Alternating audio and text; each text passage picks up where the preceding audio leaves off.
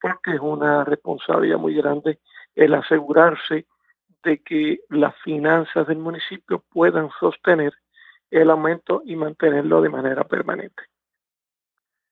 Eso fue aprobado en el presupuesto.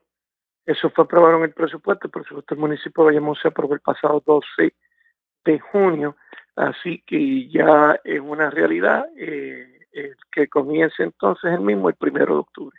Alcalde, ¿y cómo usted ve la situación del presupuesto general en el